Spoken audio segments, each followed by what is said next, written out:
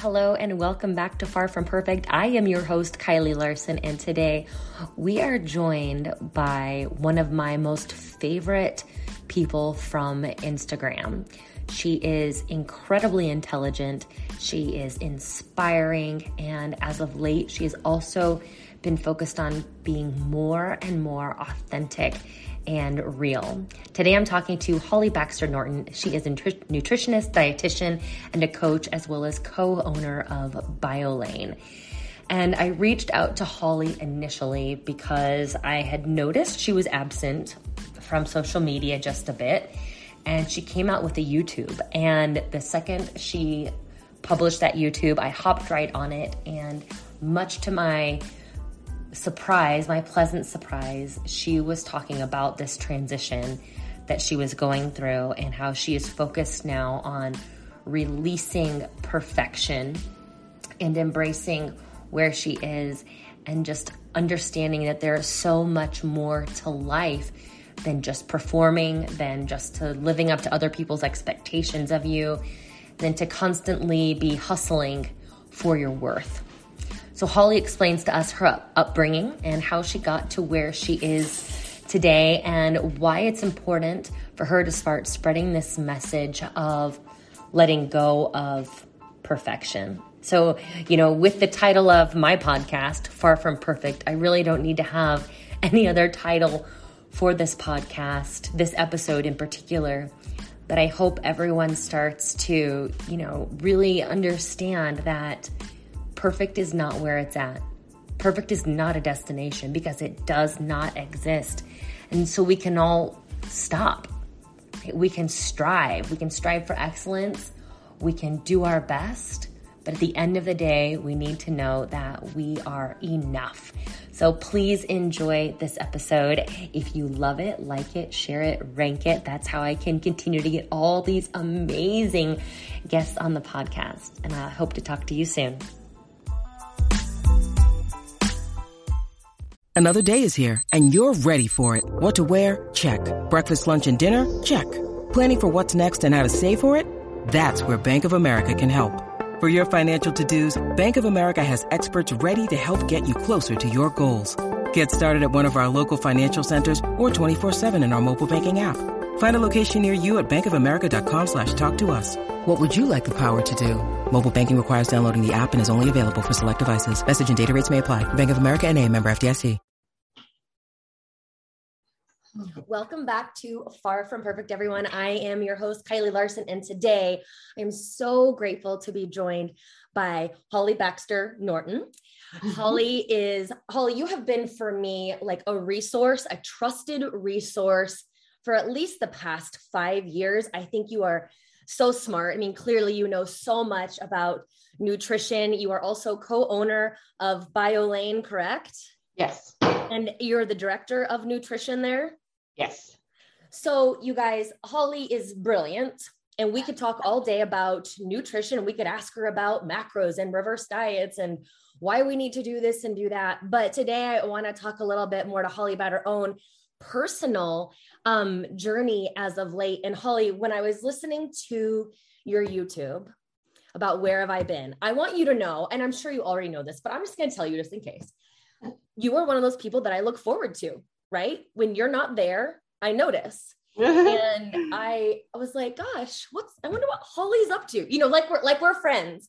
And then I'll scroll and like, not really nothing much. And then you posted that video on your YouTube, and I reached out to you immediately.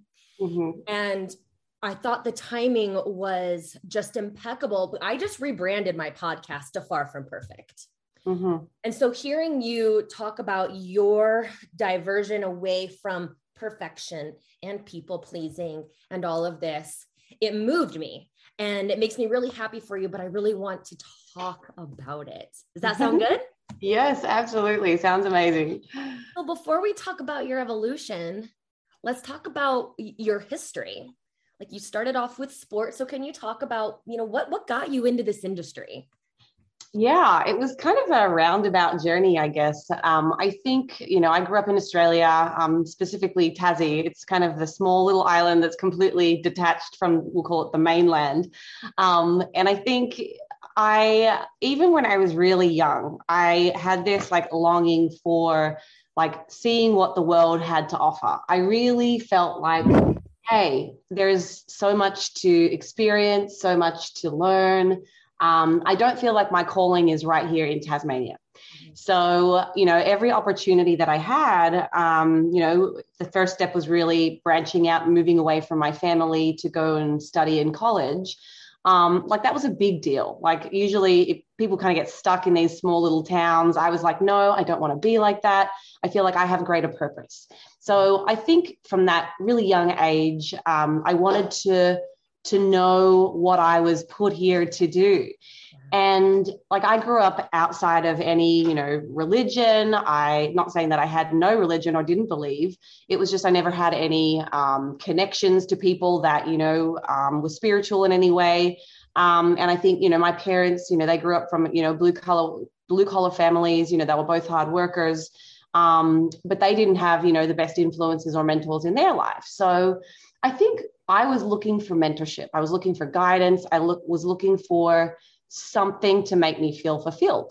So I kind of veered away a little bit from sport. I did a lot of, basketball and athletics. And my mom, I think, put us in every single afternoon activity you can imagine when we were kids. So, we had exposure to so many different avenues. And like, I remember thinking like, wow, I'm so confused. There's so many things that I want to do. It was like paralysis by analysis. I have no idea how to make a choice. But I ended up deciding, hey, in Australia as a female, there's not a whole lot of opportunities to really have a successful career in sport. It wasn't like that back then. It's still really not now. So of course you go the educational route. And what I knew and loved the most was, nutrition, like health, caring for my body and what does that look like? So I started off, I guess, with food science and nutrition.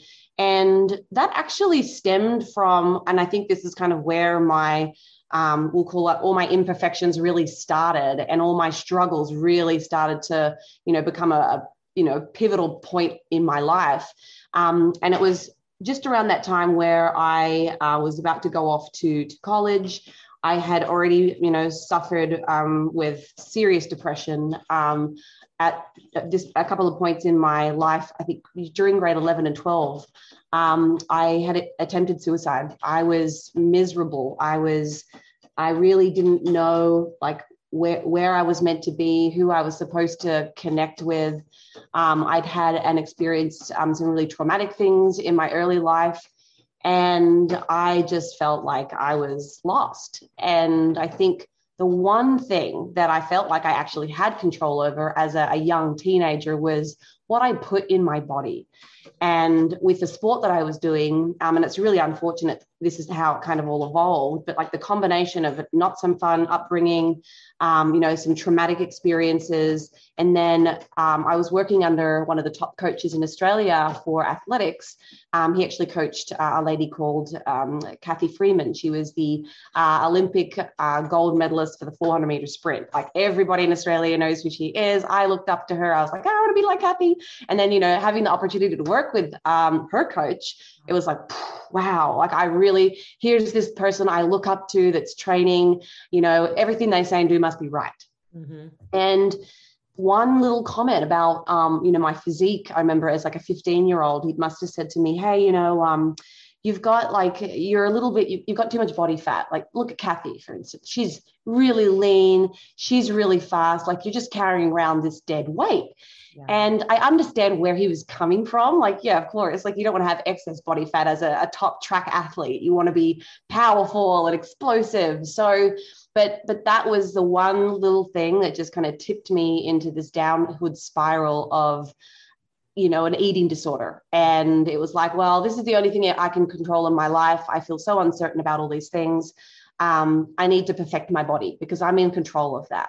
And that was what was driving my decisions to, get into, college. That was food science, nutrition. That was fueling my decision to become a dietitian. I went on and did my master's in dietetics. It was like, yes, I need to seek back control through power of knowledge and learning. Now, there is a lot of value to that. And I am so grateful that I did because it has helped me. I think look beyond, some of the shallowness that a lot of us, I think, struggle with when it comes to like our physical appearance and our bodies.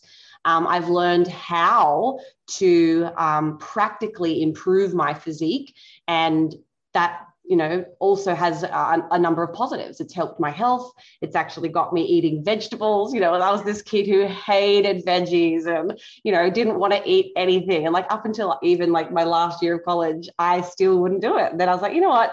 It's really about time I like thought about my health for a second here.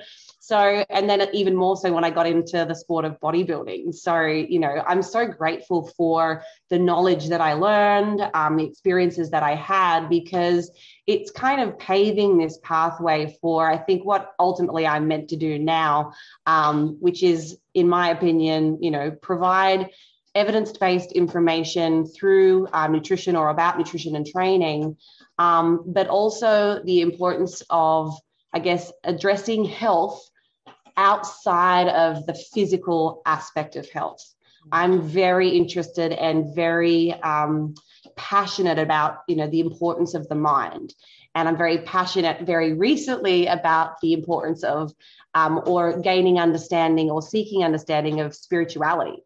Yeah. That was never something that I had any idea about. Like I remember looking when I did like the determinants of health in my undergraduate, like in the very first few years learning nutrition, one of these like public health units was like all of the determinants of health. And I remember always seeing like spiritual health. I'm like, what does that even mean? I had no idea. I was like, spiritual. I'm like, okay, I guess there's fairies, there's angels. Like I really didn't know.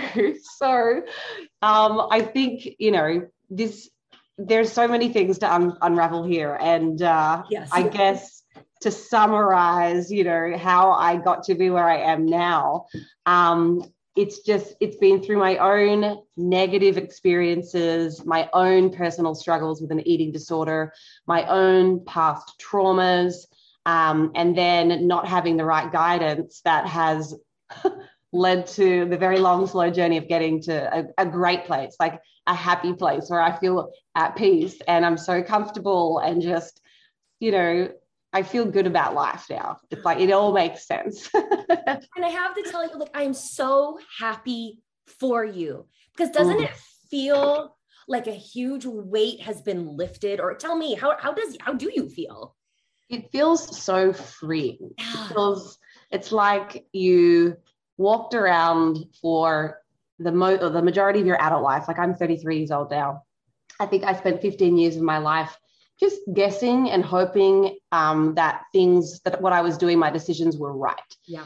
And now it's like I've found what is right. I've found, the wise words and, what we should be modeling our life on. And it's like, it's just giving me peace. It's like, oh, the reasons that I was doing these things before, yeah, they might've brought me some happiness. Yes. I liked this made me feel good, but it was almost like it wasn't enough. So when you can step back and realize like there is so much more purpose than yourself, or for serving others, or with the idea that you're seeking acceptance, yeah. It's like, wow, now all the things that I'm doing have even greater meaning and greater purpose, and I can actually apply this for so many better reasons. Mm-hmm. Yeah, it's very free. That you brought that up, like the reason why. Because the why we're doing these things matters. And I don't know, I can only speak for myself. I think sometimes we do these things to get other people's approval, to, look good in someone else's eyes. When you have the right why, and we're not here to tell you what the right why is, but when you're doing it for the right reasons, it just feels different and things fall into place. Mm-hmm. Yeah, absolutely. Absolutely.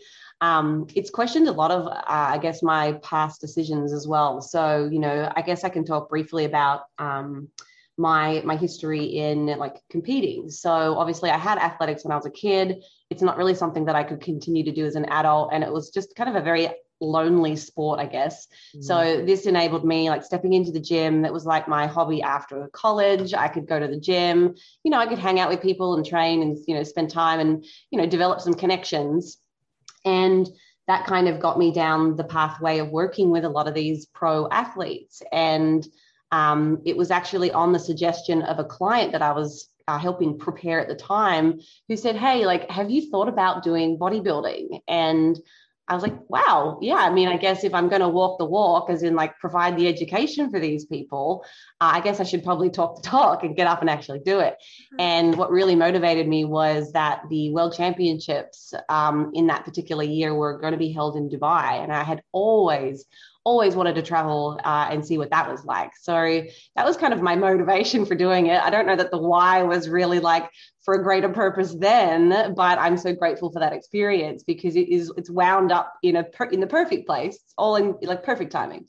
So I had to win a state show and then a national show, and then I got to Worlds and just so happened to win Worlds as well. And it's just like carried on from there. But all the while, I was still really suffering from this like feeling of like, I guess, disconnect. I didn't feel valued as a human or worthy as a person unless I was doing things to the best of my ability, that it had to be perfect. And I think I spent so much time focusing on like perfecting my physical exterior, that the one thing that I was neglecting the most, and that probably needed the most amount of attention, was my mindset, my focus. And until I really started putting in an equal amount of time on improving the way that I think and what drives my decisions, it wasn't until that took place that I really started to change and evolve and, you know, move in such a more positive direction. So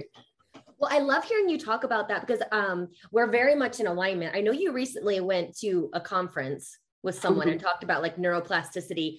That's my jam. Like, have you ever gone to a Joe Dispenza event, or do you read Joe Dispenza or listen to any Joe Dispenza? No, I haven't. I'll have to take a look. Oh my gosh, you must. But I want to know, whose seminar did you go to?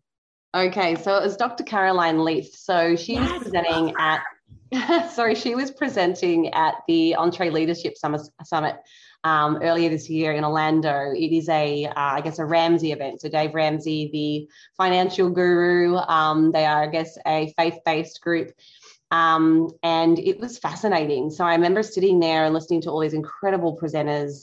Some were mental health, some were financial experts. Then there were people that were like Dr. Caroline Leaf, who has studied, I guess, neuroplasticity and neuroscience for her entire career. And she was sitting there talking about this group of participants that she'd been studying and using her, I guess, treatments and her methods. And it involved people that were clinically diagnosed with depression. And I'm somebody that had struggled with depression for the better part of my adult life. I mentioned before, you know, I was suicidal. I'd attempted suicide as a young girl, and it never really left me. But I think I just was given enough skills to kind of cope and just to get through. And what was fascinating was she would work with these individuals for about 60 days. They'd start like baseline, they do all their measurements. There's lots of subjective scoring that they use to kind of class somebody's level of, depressive symptoms. And then they also take a scan of your brain. And for the depressed brain, it would highlight all of these areas like in a certain color. I think it was red. And then you get to see their score changes, the improvements after the 60 days of this therapy.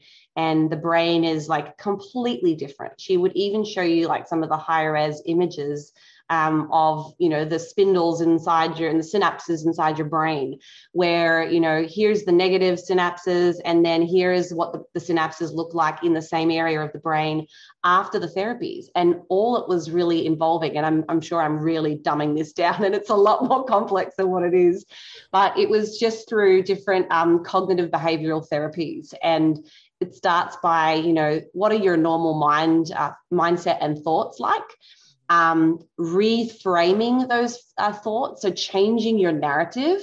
So if my narrative is when I look in the mirror, wow, I'm so ugly. Wow, I'm so fat. Or wow, I'm so, worthless. Yeah. To something, it started off by just moving from a negative, self-talk to just neutral, like just something that's neutral, and then moving from that neutral narrative to something that's positive. And then over that time frame, you can literally change your thoughts to something that is completely different. And then over time, that reflects your behavior, that reflects your character, that reflects your habits. It's who you are. And now you can be a happy person. So the fact that we have control to change how we are, how we feel, how we think, like that's fascinating. Like to me, it's very fascinating. I agree. It makes me so excited. And I'm like, okay, everybody needs to understand this. You think it's cool to have a six pack? Guess what's even more cool? Yeah. Like having this control over your life. Not that we need control every single aspect, but you really are in control of your reality and you can change it if you want to. I mean, it's a lot of hard work. Yeah, absolutely. Don't get us wrong. It is. And I think that takes a lot of, I guess, what's the word that I'm looking for? I guess I'll frame it this way. You've got to let go of your ego. You've got to be open to being vulnerable. You've got to be open to your imperfections. And that's really hard.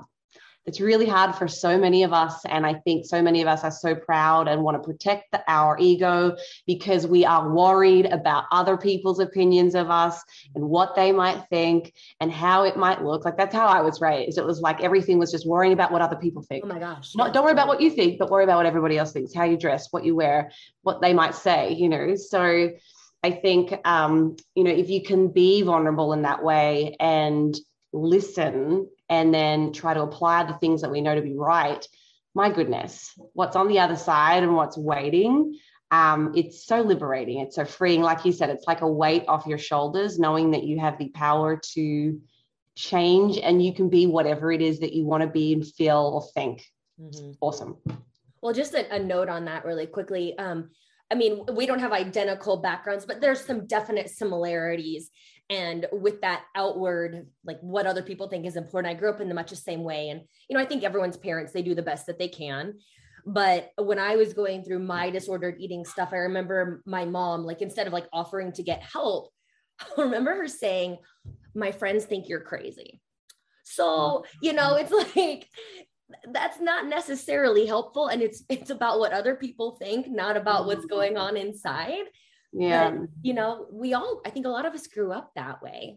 And so we forgot that what we think about ourselves is what matters the most, what we feel about ourselves. Yeah. And I think, a lot of that disordered eating disorder, behavior, it stems from something that is so far beyond your body. Yeah. It usually is a result of past trauma or some kind of a negative experience where people truly feel like they're completely out of control. And then that is the only way they can seek fulfillment or happiness. And it's really sad. And I think rather than, like the experience that you had with your mom, I think my mom was still very much focused on the outward and wasn't really trying to uncover what was the reason behind why you feel this way, what might have contributed to this, and like working on that healing process, which is now why I feel like at age 33, I've had to go back through my entire life to first seek, I guess, understanding of the things that have happened. And then to learn now through, I guess, my newfound spirituality is like learning what it looks like to forgive. And then learning how to use that in a way that, I guess, glorifies what the right thing is to do. Absolutely. So. I mean, and you're the woman for the job, Holly. Well, clearly you've done this, you've done the work, but you've also had some help, right? With therapy. Yes. And all of that. I'm a huge, I always like to say I'm not a therapist, but I'm therapy's biggest fan. And I know when I started going, it literally changed my life for the best. I needed it so much. What has your experience with therapy been like?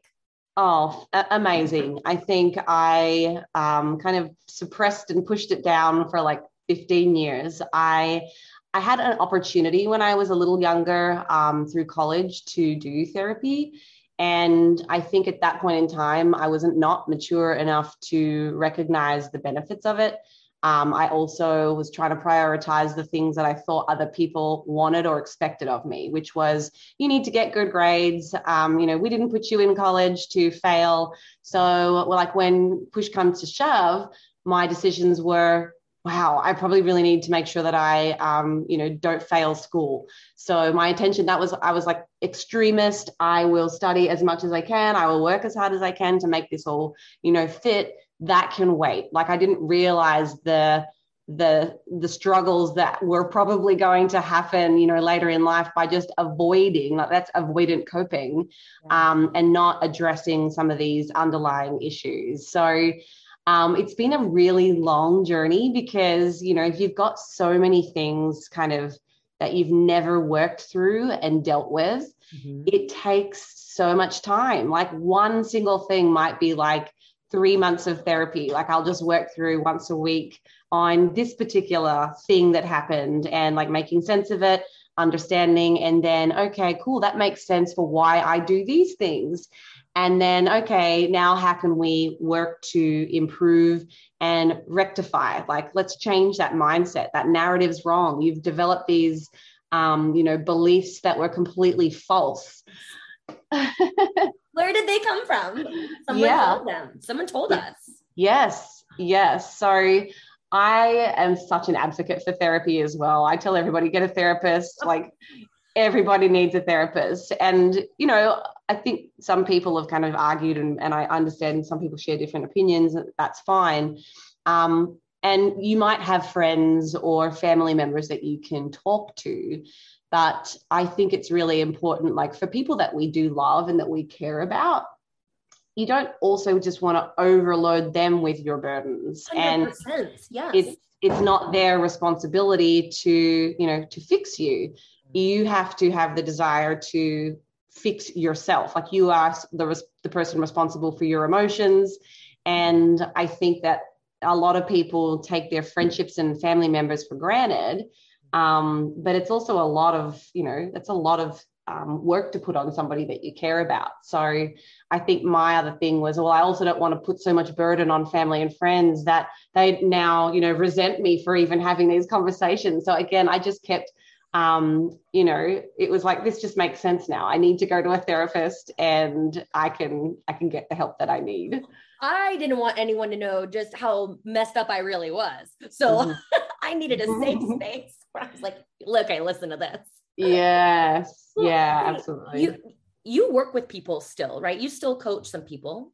I do. I have a very small number of clients. I think most of my time now is really trying to reach the broader, community. And, but I would never let it go. I truly love that intimate connection. I think that's where I feel like I'm doing my best work, is on that one-on-one level, because you really can dig deep into people's, what their struggles have been. And it's very fulfilling. And especially I think at the level of client that I now have the privilege to work with, these people are so invested in change.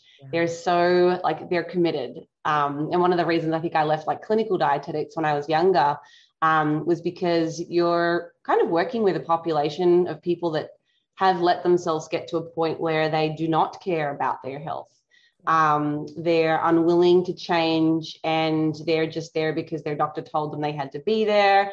And thus the public healthcare system is, at least in Australia, I didn't feel like I had enough time with patients to really get in, learn them, connect, have those intimate, trusting, conversations to make the progress that was needing to be done. So stepping away into, the private sector and, just having people come to you paying out of pocket, I think when you have to give something, when there's a sacrifice,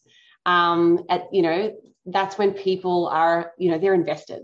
They really want to change. And it is so good to be able to work with that type of client, because they fly. Yeah. They fly. So has your coaching changed since you have started this personal journey? Yes, it's actually put me in a position a couple of times where I felt very conflicted. Especially as it related to, you know, changing people's bodies. I had to have a long, hard conversation with myself, with my therapists, actually spoke with a pastor about it as well, because I was like, who am I to, you know, change somebody's body? You know, it's not really up to me, whether someone should be losing weight or whether they should be, you know, this weight. And a lot of people come to me and that they want my expert opinion. Like, you know, when you look at me, what do you think? And I'm like, I think you're beautiful. I'm like, you're amazing. Yes, you're perfect just the way you are.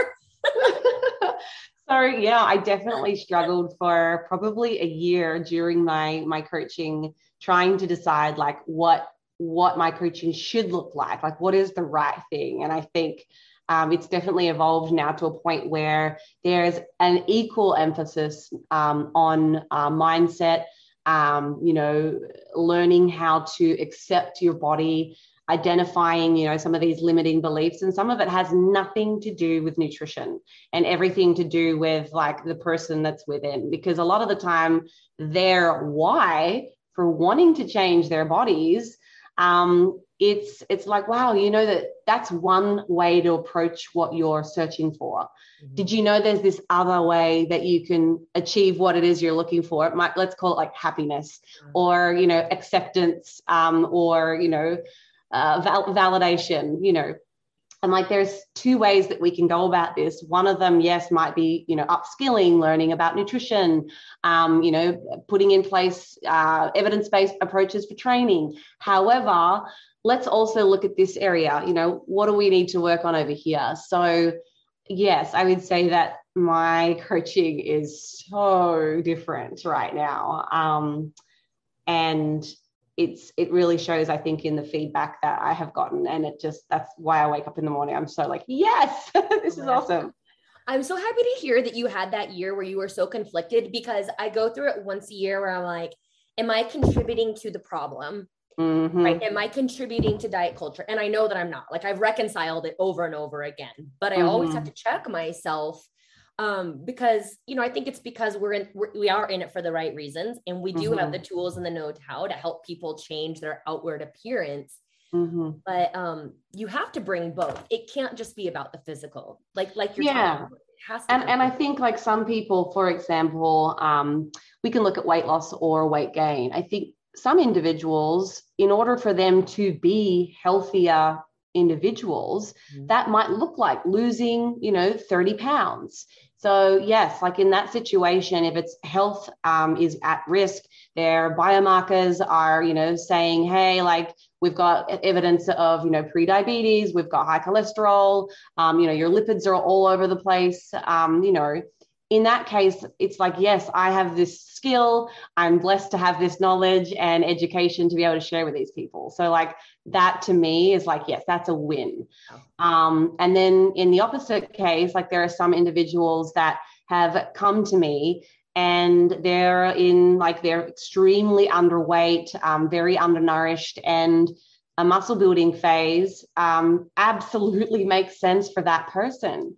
And I feel, again, very grateful that I can help them do that in the most accurate and hopefully the fastest way possible.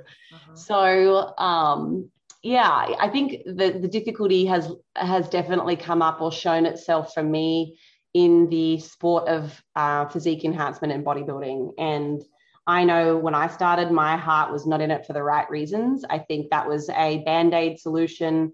It was an attempt or an effort to mask low body confidence, poor self-image.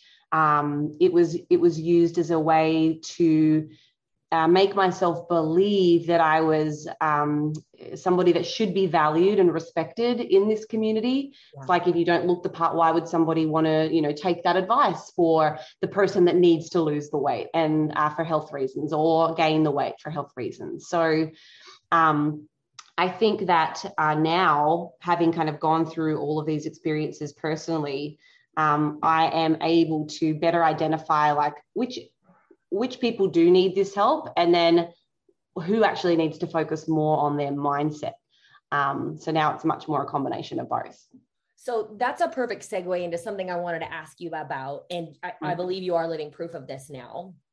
I wanted to get your opinion on, can someone be a physique competitor and not fall into or have disordered tendencies?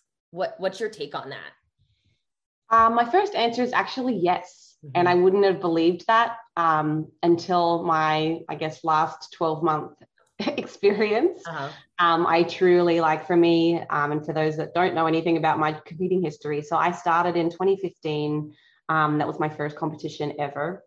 And then I'm actually competing in Worlds in 2 weeks' time, World Championships for the WBFF, which is super exciting. Yes, very. I cannot wait. And I think now I am, the why for me right now is, number one, it's a platform to reach women and to speak out and inform people of, you know, hey, if you're struggling with this is something that I have and am living proof of having overcome.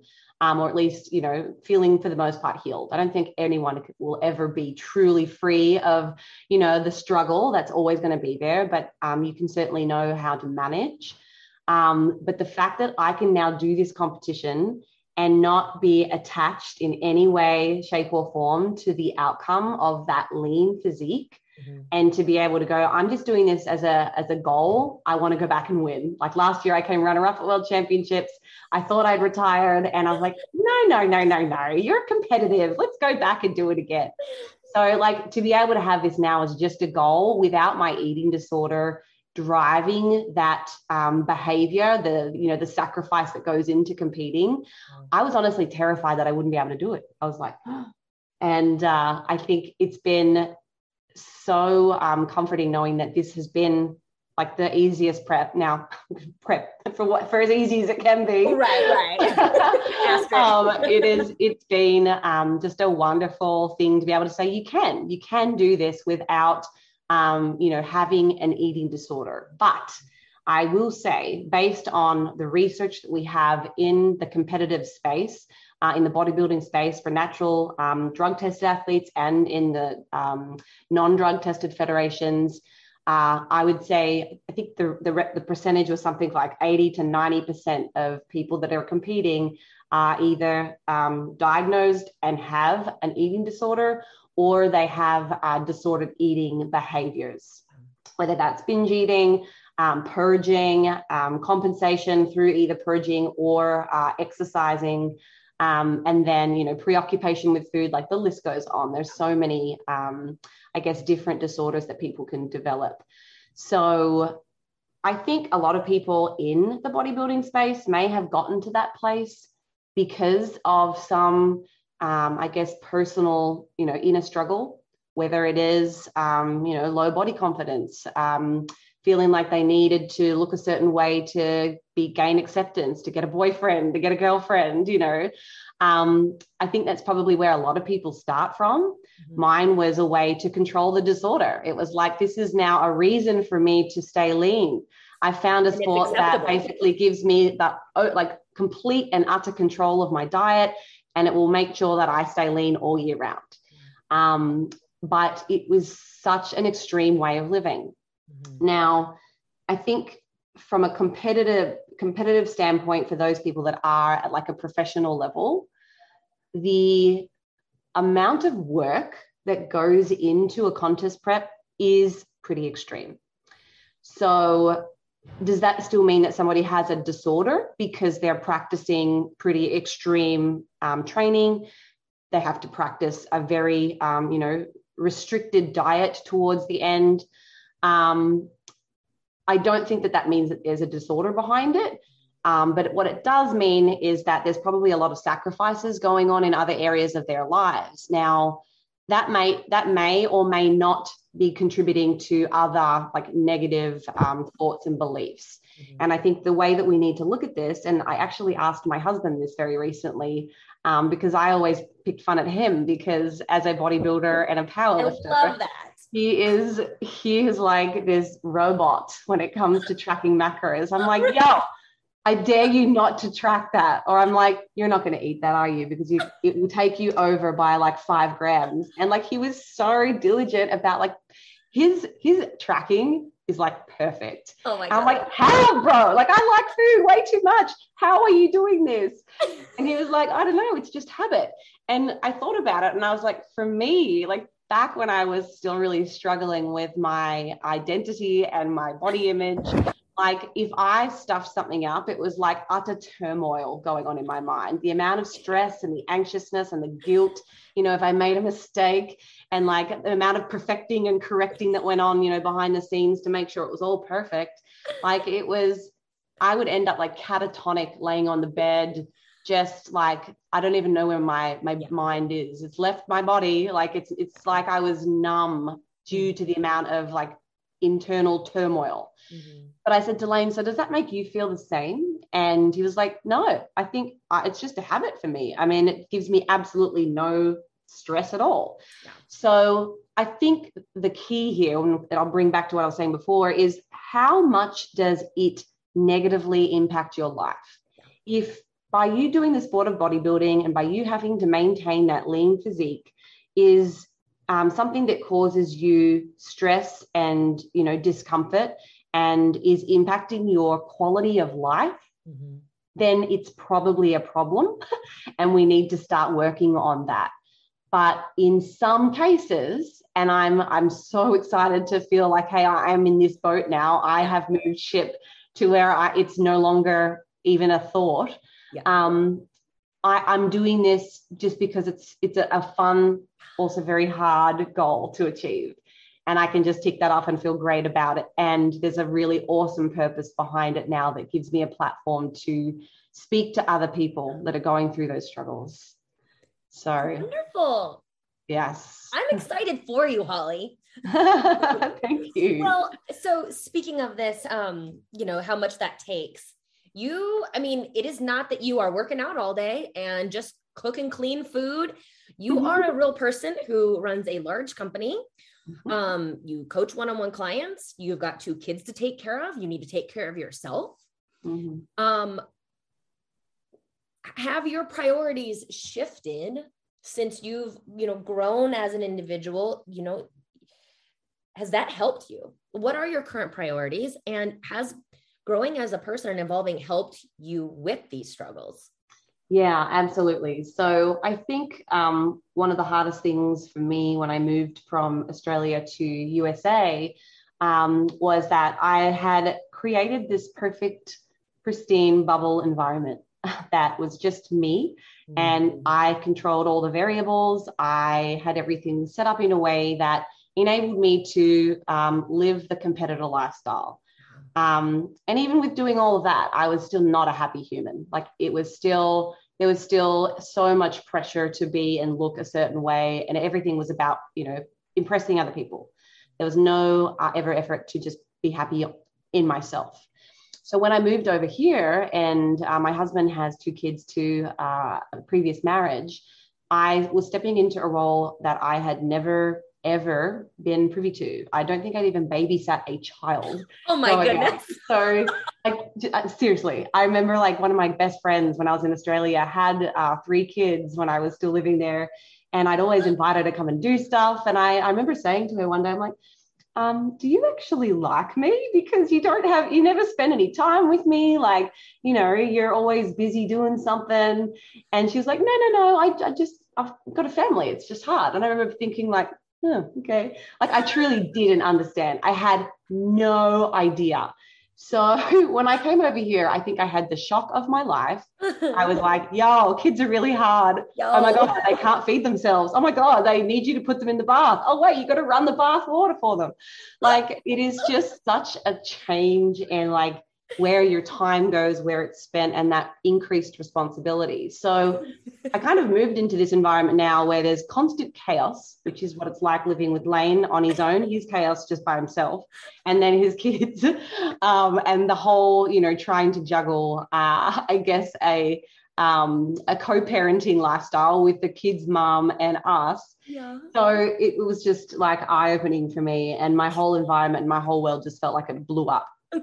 So I think I had to, like, my only choices were I need to learn how to cope in this environment or I'm going to drown. Yeah. And it was really hard. So I kind of just launched myself into like self-development and how can I stop the anxiety and how can I, stop the stress. And through that therapy, through so much reading, I think it has helped me determine what a better sense of balance might look like. And it's helped me understand how my priorities should be. And it's not that one is like always at the top, it's learning how to triage, it's learning how to pivot between all the things that are important in your life. So like you said, we have a number of businesses. We have our coaching team, which is, we've got like 15 staff in total that we have to manage. We have our supplement company, Outwork Nutrition, which is, there's constant change, constant growth, new products, new developments, formulations. And then we have our nutrition coaching app. And I think about the number of people that I now have to communicate with every day. It's like probably 100 people. And you wake up to hundreds of emails every day. And that's when you clear your emails out like the night before. Yeah. So I think for me, I've always been someone that I commit to one thing at a time, and I go hard, like that extremist personality. And it was not working. I just felt like I was spiraling out of control. I've got this family, I've got this husband and a relationship to nurture. I've got all these business relationships to nurture. I still wanted to have my own goals, and then there's making sure that you're financially set up in a way that enables you to have the freedom that you need. So I think a lot of it just kind of boiled back down to, if you want to have a happy life or feel like you've got peace of mind, you've got to let go of that perfectionism. Yes. I was just I wanted to do everything perfectly. And there is no such thing as perfect. There is no such thing. And it was one of the limiting things that was holding me back from happiness. And so now I have learned to be a little bit more flexible. I approached flexible dieting. I'm like, why didn't I approach this to the rest of my life? It's like no one's ever going to be perfect. But I think even when you first start flexible dieting and counting macros, I've been doing it for over 10 years now. And even when I learned flexible dieting, I still thought it had to be perfect. I was like, oh, I've got to hit the numbers exactly. That's what flexible dieting is about. Perfection. Yes, I've got this. I've got a flexible diet the perfect way. And then I'm like, yo, you're really missing the whole part about flexible. So, I think being able to let go of that, it's hard. And then also I think one of the other really huge struggles that a lot of perfectionists have is they're probably high achievers. They're used to doing things on their own, getting things done. They back themselves. They don't count on other people because they're the ones that are, going to get it right. Right. It makes it very difficult to scale a business. Can't grow. You will not be able to scale and build a successful company if your idea is that you just do it all alone. Yep. You have to start to delegate. You have to be able to trust. Part of that comes down to good communication and teaching and, giving people the tools they need to do their job successfully. And, that's been a whole new process for me and my husband. We both were coaches on our own to start with. We did everything. It's you and that's it. So I think he took a harder time or took a longer time to let go of the control than even I did. And so, as the wife, I'm here come on, you can do this. Lane, you got to let go. So I think, throwing myself into that personal development world absolutely has enabled me to actually grow and scale and achieve a way better sense of happiness. So yeah. Well, it's so funny. I had a leadership coach on the podcast a while ago. I might need to send her. I would love to send her your way. And I was like, Karen, it's I'm just like you and Lane. I didn't sign up to be a leader. Yeah. I signed up to help people with nutrition, but you do a good job. You end up having a team, but you don't know how to manage a team. It's all growing pains. Yeah. And I think growth is good. Some people, maybe they have that skill in them, but if their ego gets in the way, or they're not open to being vulnerable and to admitting fault or flaws or things that they don't know, like in business for me, for instance, even though like when we go back, I think back to when I was like 18 and I did my personal training certification, and you got a business certification kind of with it. There were so many things about business that I did not know because I haven't had, you know, a number of corporate roles. I've had like 2 corporate roles in my life. So I had an idea of how like big corporate looks, but I had no idea about what small worlds look like. So then again, me being the perfectionist, I was like, well, I've had that experience and we need XYZ and all these things.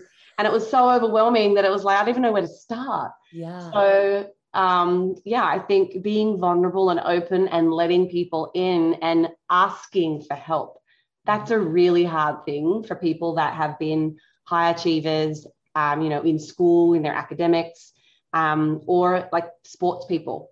Yes. They're used to performing and being the number one. But when it comes to business, you hear so many stories of people really like struggling when their athletic career is over because no one knows or teaches them what it's going to be like once that's gone. It's like their identity's gone and now they don't know how to ask for help because their whole life they've been this star athlete. Everything's just worked out for them. And then they have, you know, they lack that skill to ask for help. So yeah, I think I heard something that was really great. I also am huge into spirituality, and I was at this really amazing breath workshop, and we did this breath work, and it brought up emotion because I'm trying to connect to my body. Sometimes I just operate up here, you know. Mm-hmm. Yeah, and I'm sure you know. And so we were trying to connect, and the facilitator brought up a quote, and it said, like, when we don't allow people to help us, we are robbing someone of an opportunity to perhaps do something that they love, because a lot of people love to help. So if we feel like we have to do all the things all the time, we're taking away opportunities from other people. And that really resonated with me. I thought that was really interesting perspective. Yeah, I guess that's that would align with the idea that, you know, our purpose is to glorify God, and you know, he wants us to use our specific individual talents to glorify him. So by denying help and support from somebody that is an amazing counselor or mentor, yeah, it's like you're closed off to the idea of, you know, of doing that. So well, yeah. I love what you guys have built. I mean, you know, I am like BioLane's #1 cheerleader, just like for therapy. I mean, I've been working with Lane forever.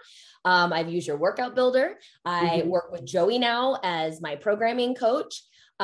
Use the supplements. I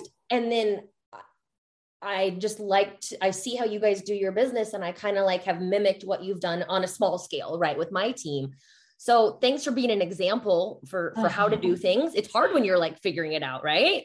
Oh, it really is. I wish that I had, like, I'm trying to be what I wanted when I was younger. So I think a lot of my decisions now are like, okay, what person did I need in my life that would have helped me with this thing? Or how would I be, or what would I want to do if I needed help in business? So I think that's really kind of the directive for our companies. It's like, I know the things that I didn't have an experience. So now I want to be able to make sure that we can do that for the people that are in our teams. Well, and I think also what I really enjoy is you have all of the things. Like if someone needs to learn about nutrition or training, they can go there and it's priced at a way where you can actually do it. Yes. And I think that's really helpful. Yeah, I think one of our, literally on our, I guess, mission statement, it is to be able to provide affordable nutrition coaching to everybody. So yeah, I hope that we can continue to deliver really well-priced products that are evidence-based, that actually do what they're meant to do, and they are done in an efficacious way. Absolutely. Yeah, we really pride ourselves on that. Oh yeah, I didn't. The only thing I have not used is the workout. I mean, the macro tracker. What's the name of it again? Oh, Carbon Diet Coach. Carbon Diet, only because I have, you guys. Yes, but yes. I've heard great things. I've heard great things about it. How is it going from your perspective? Oh, it's going amazing.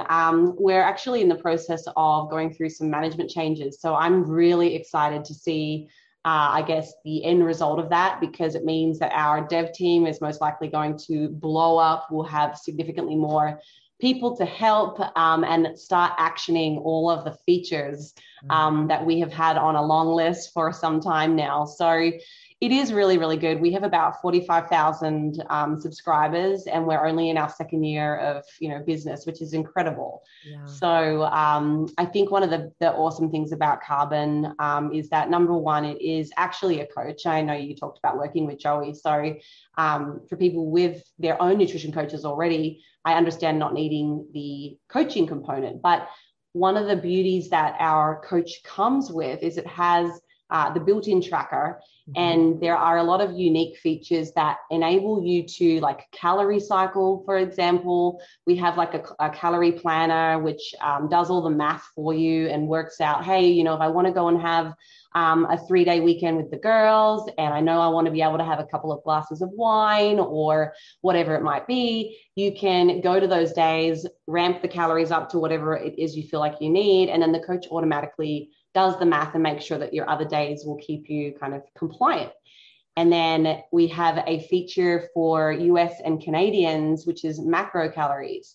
And that feature, if you flick it on, it correctly calculates the calories that you're consuming. A lot of the times, if people use like MyFitnessPal or macro trackers, at the end of the day, you might have like, I know it looks like you've hit all your macros, yes, but it says, oh, I've still got like 300 calories left. Oh, cool. So like you'll go and eat a snack. And unfortunately, the reason that happens is because the food labels here in USA, I guess they're allowed to display the calories minus any calories that come from fiber or sugar alcohols. So people that are consuming anything with lots of fiber added or sweeteners to kind of get the calorie content down, even though they're not calorie free, they're treated like they're calorie free on a food label. So people end up eating way more than what they actually thought. So there are some really cool features in the app. And yeah. I'll make sure to link to everything. Well, I have to tell you, so you made an Instagram post about that. Like, how can I hit my macros, but my calories be off? You made it years ago, Holly. Yes. I share that all the time. Oh, I share really? it all the time because I'll get clients with like, well, did I hit my max? I just don't understand. I'm like, look at this Instagram post and it'll blow your freaking mind. So thank you for that. Instagram post. It's actually, I'm really happy. I think in Australia now, they've made the changes to the food labels. So I feel like they're a little bit more ahead, I guess, insofar as, government regulations around food and I guess the supplement industry as well. America is still a little bit behind. I think the FDA really need to up their game. There's a lot of issues there. Yes, it's tough. But yeah, at least there's one country that I know of that are doing it right now. So I don't have to worry about those guys. Well, thank you again for your time. Thank you for sharing your story. Good luck in 2 weeks. Thank you. I'm very excited. Wonderful. I will make sure everyone knows how to get a hold of you, how to follow you, because I'm not kidding you guys. Holly and her team put out the best content. I know there's a lot of voices out there. My suggestion is to find one or two that you really trust and just like latch on. That's what I do. Then it just takes out the confusion. Yeah, I mean, that's exactly what I did when I was first starting. I think I ran into my husband in 2012 and that I was like, why didn't I have you 10 years ago? This would have been so much easier. So, seriously. Yeah, now I'm married to him and it's all worked out very well. So find yourself some good evidence-based, I guess, influences because it can change your life. I wish that I had someone helping me when I was young and I'm really trying. Like yourself, Kylie obviously is another really great resource to help, learn fact from fiction. Yes. Oh, speaking of your husband. So my husband wanted to let you know that he feels like the four of us would get along just great. So anytime you come to Denver, you can stay at our condo and you can go skiing. Heck yeah. I am so down for skiing. We're going to have to wait till Lane finishes World Championships. He's got powerlifting coming up soon. Yeah. When is that? October. He said, I don't want to do anything that can kill me until then, between now and then. Well, I will let you get on with, I'm sure, your very busy day. Thanks again for being gracious with your time, Holly. Thank you for having me. It's been so lovely to speak to you. Thank you. Talk to you soon, I hope. Thank you. Bye.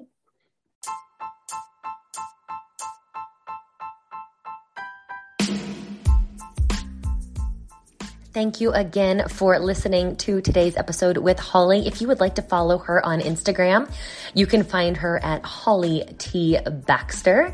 Don't forget also to check out their supplements. It is Outwork Nutrition. I will have links to that in the show notes. I am a huge fan of their pre-workout and their recovery drink that has a little bit of creatine in it, just enough to help with the recovery and all the benefits that creatine does have to offer. Again, Holly and her team over at BioLane, they also have a workout builder if you are looking for, affordable workout plans that you can follow on your own. And then, of course, if you're interested in supporting me and my team even more, we have our next round of Lift to Get Lean and Lift to Get Lean Revive starting on Monday, August 29th. So with our program, we give you your custom macronutrients, a 6-week strength training plan to follow along with all the accountability support, and then help with shifting your mindset. So there's a lot of reframing that goes on in our program, a lot of the stuff that Holly talked about above, right? Nutrition and strength training, they don't operate in a vacuum. You really need to address your wellness from all fronts. The strength training is important, the nutrition is important, but you cannot neglect your mindset. And that's what we've been focusing on ever since we started our program, ever since I launched Lift to Get Lean all the way back in 2016. So I'll put a link to that also in the show notes. You can connect with me on Instagram at Kylie Larson, and I hope to talk to you soon. Bye-bye.